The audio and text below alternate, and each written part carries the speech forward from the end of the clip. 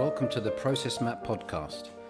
As part of this podcast, we continue to focus our attention on the evolving impact of COVID-19 and focused on providing actionable guidance to help you respond to the crisis and start planning for the future. Today we'll explore the COVID-19 related challenges in crisis response, recovery and reopening. As the impact of the COVID-19 crisis continues to create disruption, many organisations are realising that existing preparedness plans may not be adequate in the face of this unprecedented global pandemic. How can businesses adapt their response efforts to potentially mitigate the impact of this crisis and work towards recovery?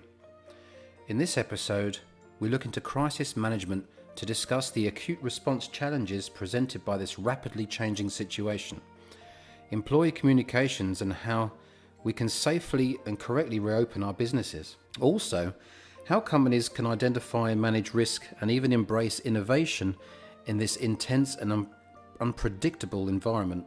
So with crisis response, recovery and reopening, where are clients focusing their energy?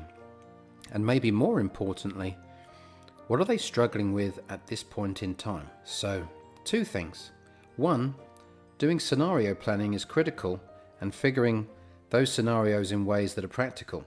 So in other words, nobody knows exactly how this pandemic will unfold, but there are specialist points of view available in the marketplace that provide a reference point.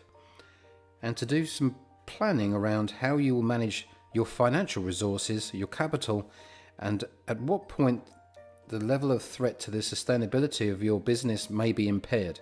And start thinking about what levers that you may want to pull and in what time frames. And then the second one, which is often overlooked but critically important, is making sure that you open a dialogue with key stakeholders and then also with your vendors and your customers and any other key sponsors in your business. We must ask ourselves, concerning business continuity plans, how effective have these plans been in your business? Personally, I would put all the old stuff aside and I'd start in some respects with a blank canvas. Companies should be creating action plans, what we call playbooks, and they should be pushing them out to their mobile devices. Everybody has their phones and their tablets all the time. We should use those vehicles instead of sending things through email, as it's just not as effective. As an example, we work with a lot of organizations and consumer product companies, and in that example, they have these huge distribution networks, logistics centers, third-party logistics companies. With the Process Map platform, they have the ability to push action plans or playbooks to their mobile devices and with consistent actions, consistent recommendations on how to respond to the event or respond to a scenario. That consistency of message is invaluable to those organizations. What advice can I share for leaders who are leading through an extraordinary time of uncertainty? So I will say a couple of things. First of all, you've got to be human. Be proactive with communications. Don't hide behind having to work from home. So proactive communications, reach out and talk to people. I would say one of the things that has been beneficial in some of the video technologies that we have nowadays, I would say get on the video, have your people see you as much as possible versus just hearing you. Also think not only about their well-being, but also your customers' well-being.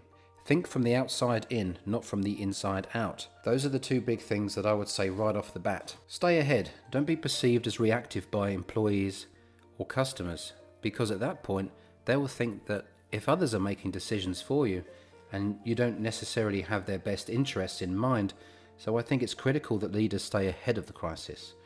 One of the many ways to stay ahead is to attend our weekly Process Map COVID-19 Customer Roundtable. Every Tuesday morning at 11 a.m. Eastern.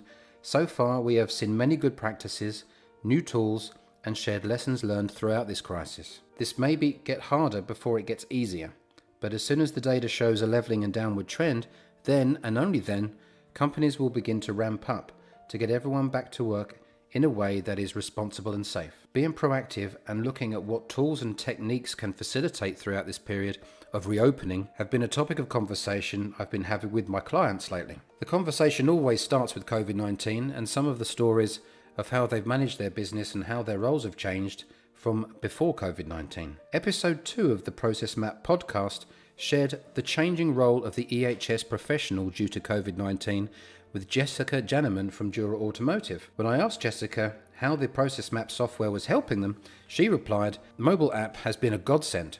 It eliminates having people come into the site to be screened without exposing themselves to someone else." Jessica from Dura also talks about Process Map being fantastic by coming forward to see how we can help and being forthcoming with finding solutions. Since the last podcast, Process Map has been actively supporting our customers with free apps, modules and solutions to get them through the pandemic and for them to be prepared and proactive for when they reopen. Employee screening solutions and employee health solutions are key at this time.